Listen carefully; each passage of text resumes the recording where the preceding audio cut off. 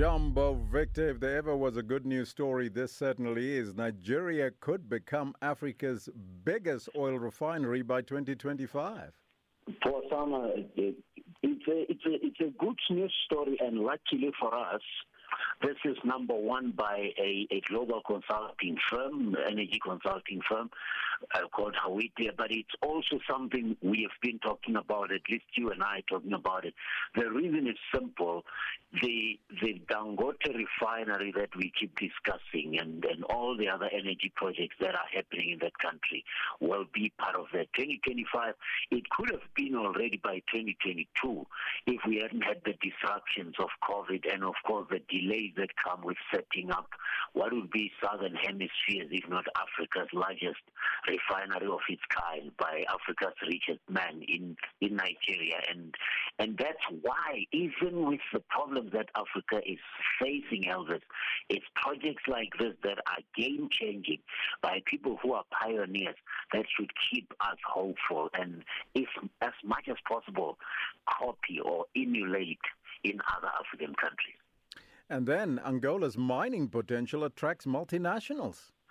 This is, as you know, the week of the mining Indaba, Elvis, which started the weekend or even last week with other side shows. But at the mining Indaba, the Minister of Angola confirming what we've always talked about, João Lourenço, President João Lourenço, now in his second term, because of the governance and tough measures that he implemented when he took over after the late José Eduardo dos Santos, nearly 59 years of rule, he has now started sending the right signals to the world investment community. And that's what they were saying. And that's the point of the mining Indaba, by the way. You come here, you meet everybody who's anybody in the mining Indaba, the investors, the miners themselves, the suppliers of the mining industry. So it's these kinds of things that are saying to them, because we know that there is a government in Angola, there's a rule of law, it's not just one family dynasty dominating everything. There is a chance that we could return. Remember, it's a huge diamond producer, Angola, apart from just being the oil producer that it is. It is also a tourist destination, and it is an agricultural economy very well located in the southwestern parts of Africa. And tell us about the private power company Globeleq that has chosen Toyota to construct a 35-megawatt project in Nakuru. Nakuru, it's part of it's one of the counties of Kenya, Elvis. You might know the company called Nakumatt, just aside from what we're discussing. Nakumatt it was a retail chain. It was Nakuru Mattress.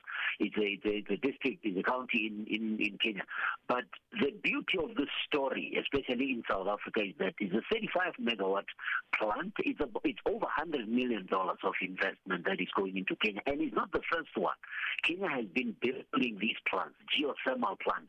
Geothermal plant is a form of clean energy because it harnesses the heat that gets trapped under the Earth's surface, and it channels it to produce steam that will turn the turbine to generate electricity. And when we see how frustrated we are here with coal-fired power stations and the supply of poor quality, we should be thinking about this, because geothermal is clean, it uses what's already in the surface, and most of all, it's off-grid solutions. That's what Kenya has been doing. It has built 2 geothermal plants already.